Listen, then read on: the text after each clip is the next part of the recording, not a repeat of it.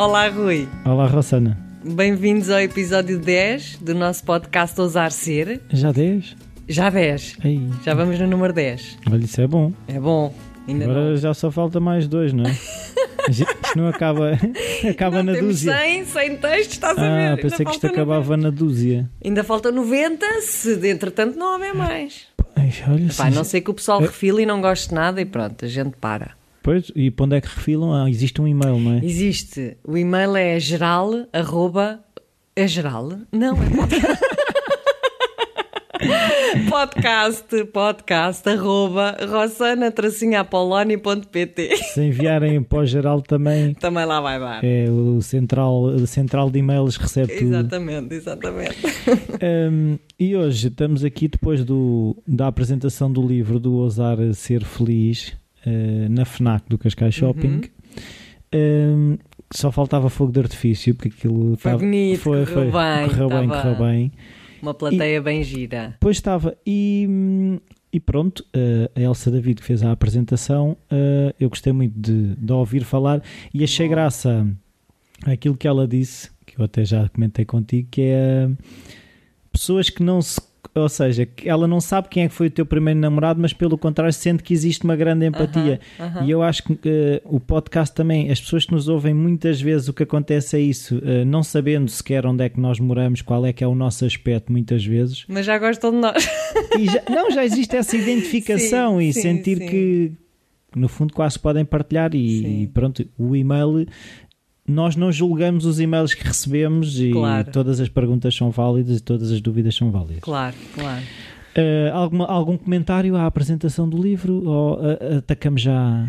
Não, quer dizer, o único comentário que eu posso dizer é que foi uma noite extremamente gratificante para mim, ter aquelas pessoas ali, muitos amigos, algumas pessoas também que não conhecia, o que não deixa de ser interessante, não é? Claro. E acho que conseguimos criar aquela dinâmica emotiva de pôr as pessoas em contacto em relação umas com as outras, que eu acho que estes eventos também são interessantes pelo convívio em si. Não é só por causa de um livro ou por causa de outra coisa qualquer, mas é a oportunidade das pessoas se encontrarem, estarem juntas. É uma celebração. Exatamente, e isso... Há sempre os preguiçosos que não querem sair de casa, mas é mesmo uma pena. Pois, e estava a chover. Estava a chover e havia greve de transportes, enfim, mas mesmo assim tínhamos aquela zona do bar bem cheinha. Dá trabalho, mas compensa. Sim. Lá está. Lá está. Quem foi e se deu ao trabalho. Ousar ir à apresentação para ser feliz. Exatamente, foi tão giro. Então vamos ao texto de hoje. Vamos. O título é grande, isto fico já cansado. Os afetos redobram as alegrias e reduzem as tristezas. Então isto é o quê?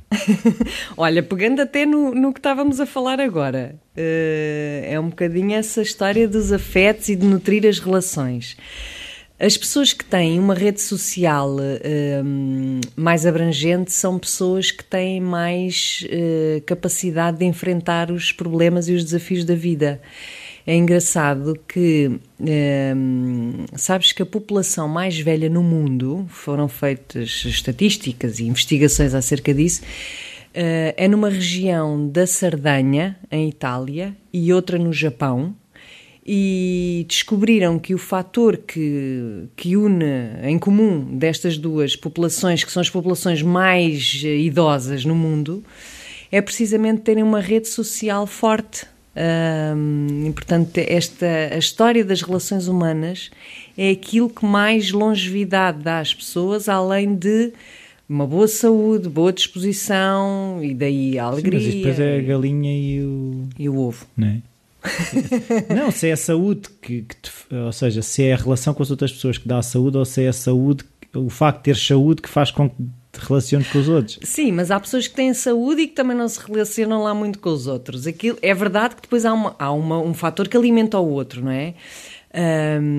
Agora, uma pessoa, por muita saúde que tenha, se vive isolada e vive em casa e no seu mundo, enfim, afastada do resto, tem menos probabilidades de ter uma vida mais, até mais feliz, mais satisfatória. O que não significa que não haja pessoas bichos do mato que durem muitos anos. Sim, portanto, também há aquela expressão, vaso ruim não quebra, não é? Pronto, isto agora há imensas exceções, estamos a generalizar. Sim, mas a ciência, o que investigou, sim, chegou à conclusão que... Mas é engraçado, no texto, aquilo que me chamou mais a atenção, que eu acho que muitas vezes a dificuldade é a tal questão da amizade incondicional. Sim. Porque eu já percebi que a amizade tem vários graus e normalmente não se usa o termo conhecido ou... sim, até no Facebook temos os amigos, não é? Aquilo generaliza-se um bocado a amizade. Estes amigos que de facto redobram os afetos, que redobram as tais alegrias, são esses amigos que eu posso lhe dizer, olha, hoje acordei com ramelas e um fungo no pé e eles não gostam menos de nós por causa disso. E isso é difícil de encontrar. Ao mesmo tempo, voltando um bocadinho ao episódio anterior do investimento diversificado, sim. Se eu tiver uma rede de 2 amigos, eu também estou a arriscar-me a que a coisa fique curta. Claro. E é um bocado, ou seja, é este amor incondicional por parte dos nossos amigos que nós temos que cultivar, porque também temos de ter esse amor incondicional para com eles. Ser num grupo restrito ou de alguma forma generalizar. Isso é que eu acho que é o equilíbrio difícil de fazer. Portanto, quando falas em grupo restrito é mesmo 1 ou 2? Não, no máximo uma mão cheia. Aquilo que eu digo, os amigos a sério são uma mão cheia. Sim, os amigos nessa perspectiva que tu dizes e de facto que eu falo no texto, desse amor incondicional, é extremamente difícil, porque vamos sempre e conseguimos, quando queremos, conseguimos sempre encontrar qualquer coisa que nos incomoda no outro e, portanto, que, afinal ele não é bem assim, portanto, encontra-se sempre qualquer coisa. Até porque, felizmente, somos todas pessoas diferentes, ninguém é como nós e, portanto, acabamos por encontrar sempre, ou por ultrapassar, se quisermos, o limite do outro, não é? Porque um amigo também é aquele que respeita e que consegue pressentir qual é que é o limite da outra pessoa. Portanto, se eu sei que tu tens um determinado limite, não te vou pedir coisas que vão além desse limite, porque ao estar-te a pedir coisas que vão além desse limite, inevitavelmente já vou estar a quebrar, e do teu lado também, não é? Esta relação incondicional. Portanto, todos nós também temos as nossas dificuldades, não podemos dar tudo 100% ao outro, não é? Mas, efetivamente, este amor incondicional passa muito pela aceitação.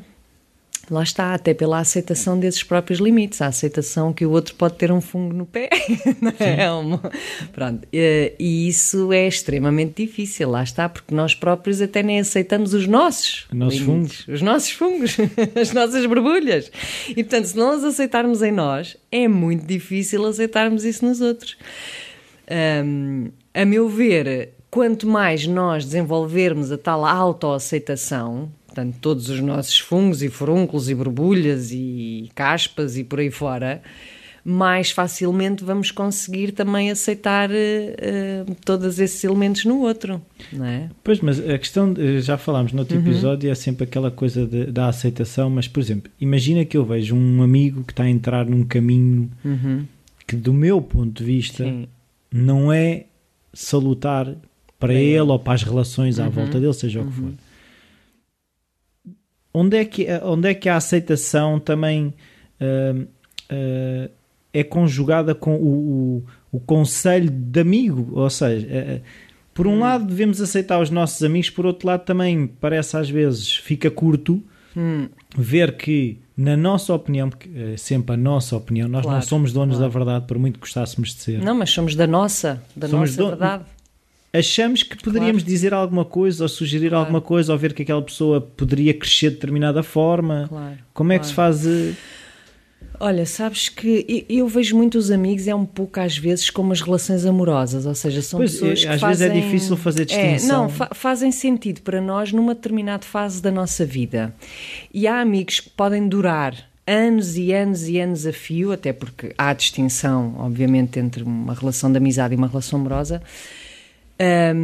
Mas tal como eu te dizia, o facto de haver esses tais limites e de haver... porque aquilo que é fundamental numa amizade é a tal partilha, não é?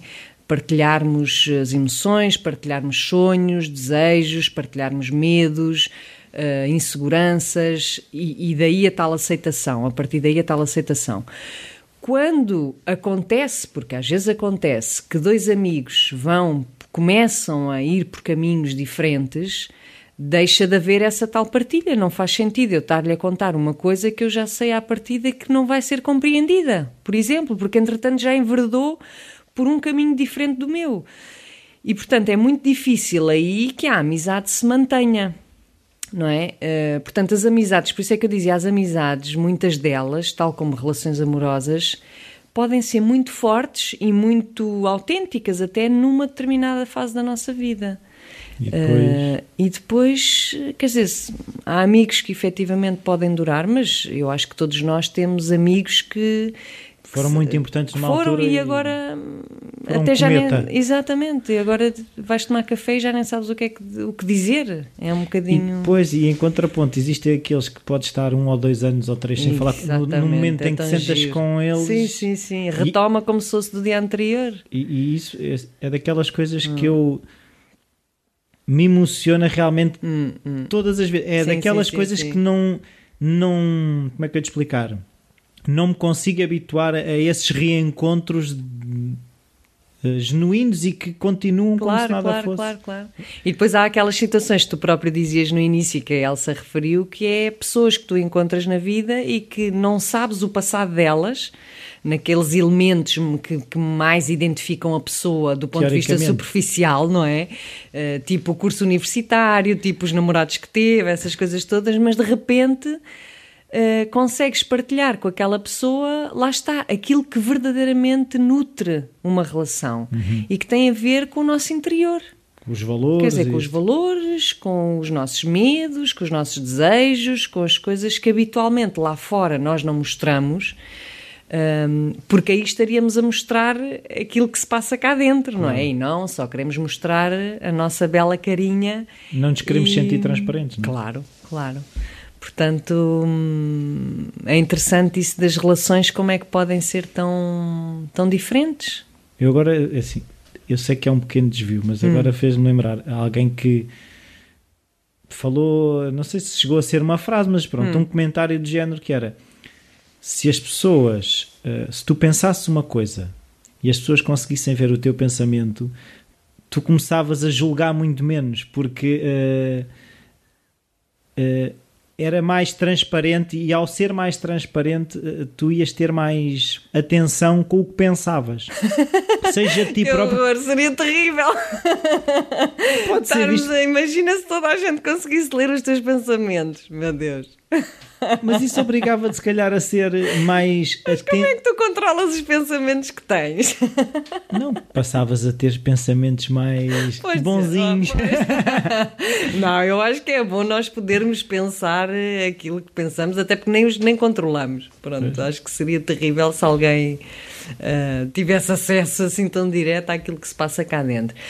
Mas daí que depois haja estas relações diferentes e daí que uma amizade verdadeira e forte passe precisamente por essa partilha daquilo que há mais profundo em nós. E não é o facto de vestirem o mesmo casaco ou... Exatamente, não passa por aí, quer dizer, não. Pois, mas o que é engraçado é que na adolescência os fatores de identificação passam mais às vezes por aí, pelo exterior. Sim, claro. Quando nos andamos à procura a fase punk ou a fase betinho, ou seja o que for, a fase surfista, seja o que for, é o exterior que...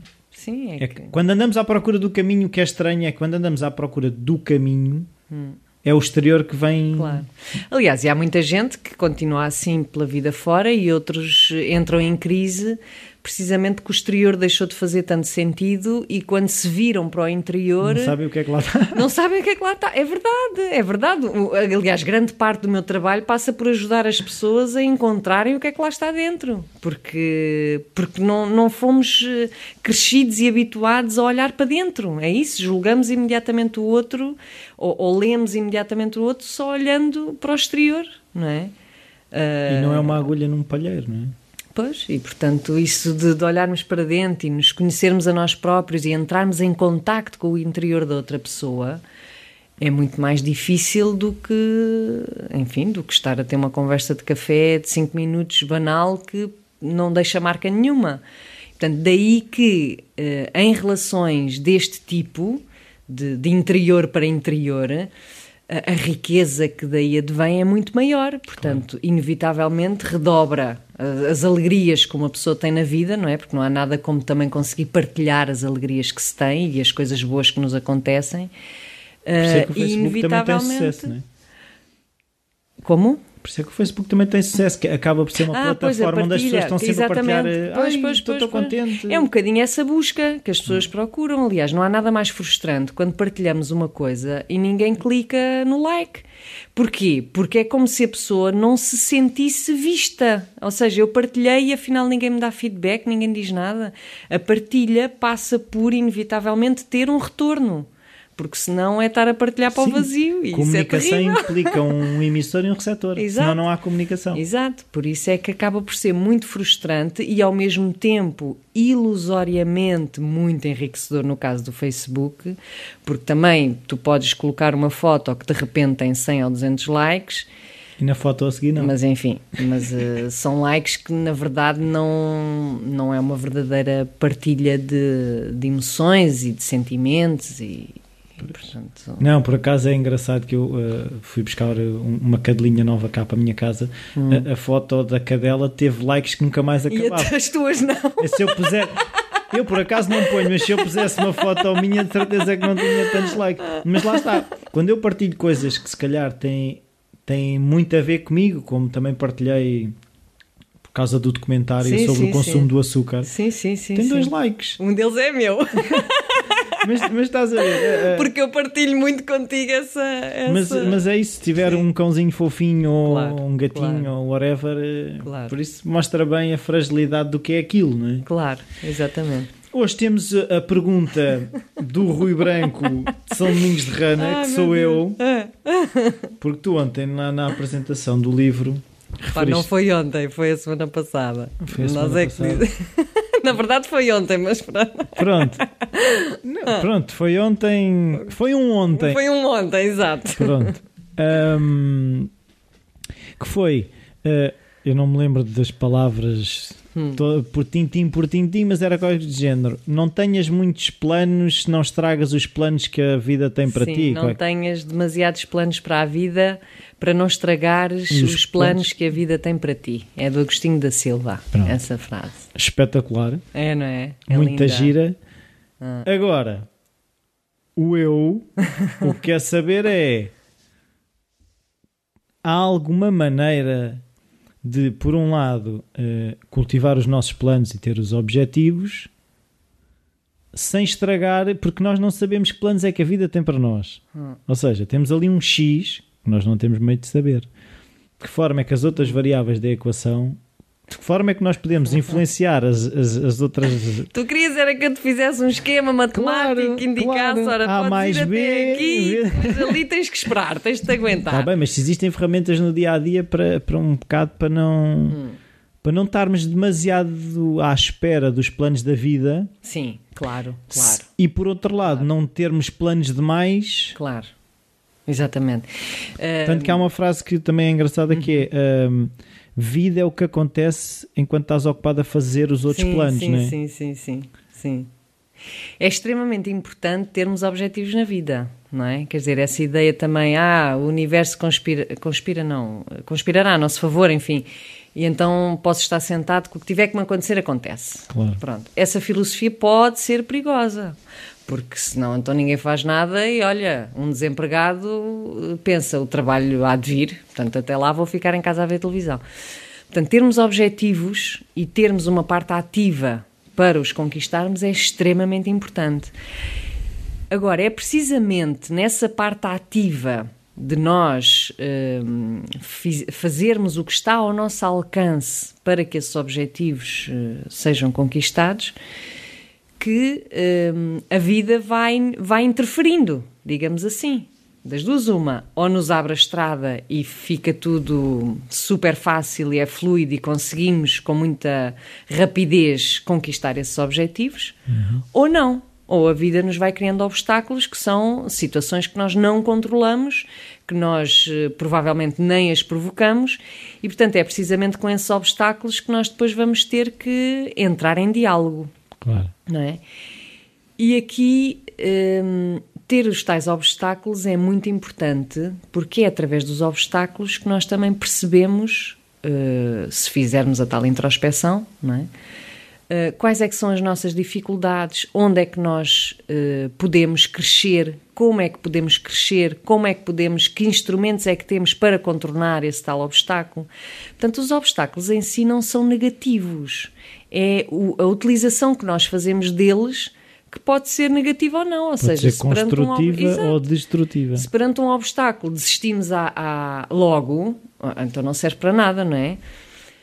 Agora, quando esses obstáculos também se tornam demasiado imponentes, chega a uma altura em que nós, precisamente, se nos conhecemos e se temos o tal autoconhecimento, também vamos sentindo até que ponto é que aquele obstáculo é adequável às minhas ferramentas ou não. Claro. Não é? E, portanto, se não for, não vale a pena bater no ceguinho.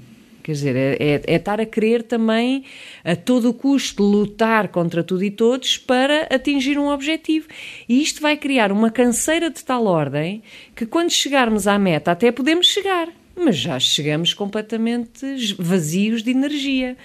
Portanto, é um bocadinho, perante cada obstáculo, tentar fazer uma leitura, também não só através daquilo que pensamos, mas do que sentimos, se é qualquer coisa que nos pode enriquecer e que ainda vale a pena ir atrás, ou se de facto não é por ali. Sim. Não é por ali. Porque o insistir também demasiado, lutar desmesuradamente para atingir qualquer coisa, é um pouco estarmos a ir contra a nossa natureza também. Claro. E lá está, e depois perdemos oportunidades outras que é a vida que nos vai, ou que nos quer proporcionar. Pois, eu lembrei-me agora de uma... Eu não sei...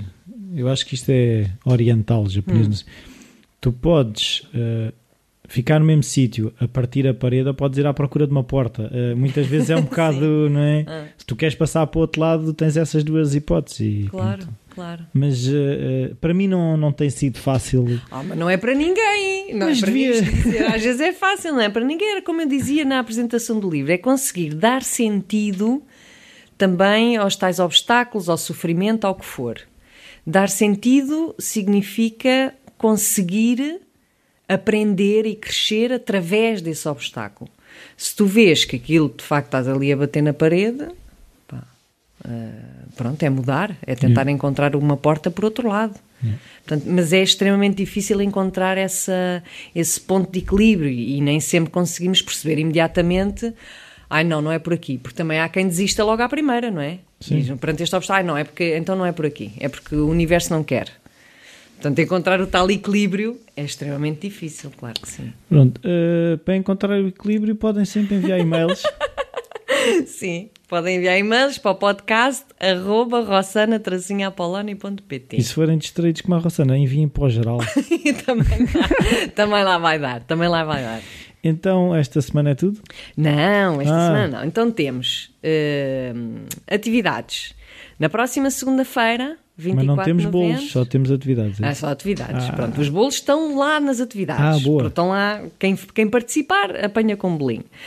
Próxima segunda-feira. Apanha com bolinho na cara. Tipo aquela história da tarte. Venha levar com uma tarte na cara, assim. Só se alguém se exaltar demasiado, que aquilo nunca se sabe o que é que dá, o né? palhaço agora vai-se deitar, podes falar. Próxima segunda-feira, 24 de novembro, temos o módulo 4 das Sementes da Felicidade, cujo tema será desejos. Olha, veio um bocadinho ao encontro, desta história dos planos e da vida, e para não estragar. Tem muito a ver. Mas aquilo tem estado a escutar, não é? Pois já viste. É do podcast, como nós já dissemos. O pessoal ouve-nos e diz, vamos lá ver como é que aquilo funciona. Claro, e agora que sabem que há bolos, vai ser bonito, vai. Módulo 4. E temos no dia 30 de novembro um workshop que é Ser Autêntico no Teatro da Vida. Ui, Gostas do título? É gosto, giro. mas na prática isso também deve ser coisa para dar trabalho. Pois dá Mas trabalho, para compensar. mas compensa, exatamente. Então agora é que está tudo. Pronto, agora é que está tudo. Já Posso desligar Já isto? podes desligar. Tá, Já está. então vá, até para a semana. Tchau. Beijinhos.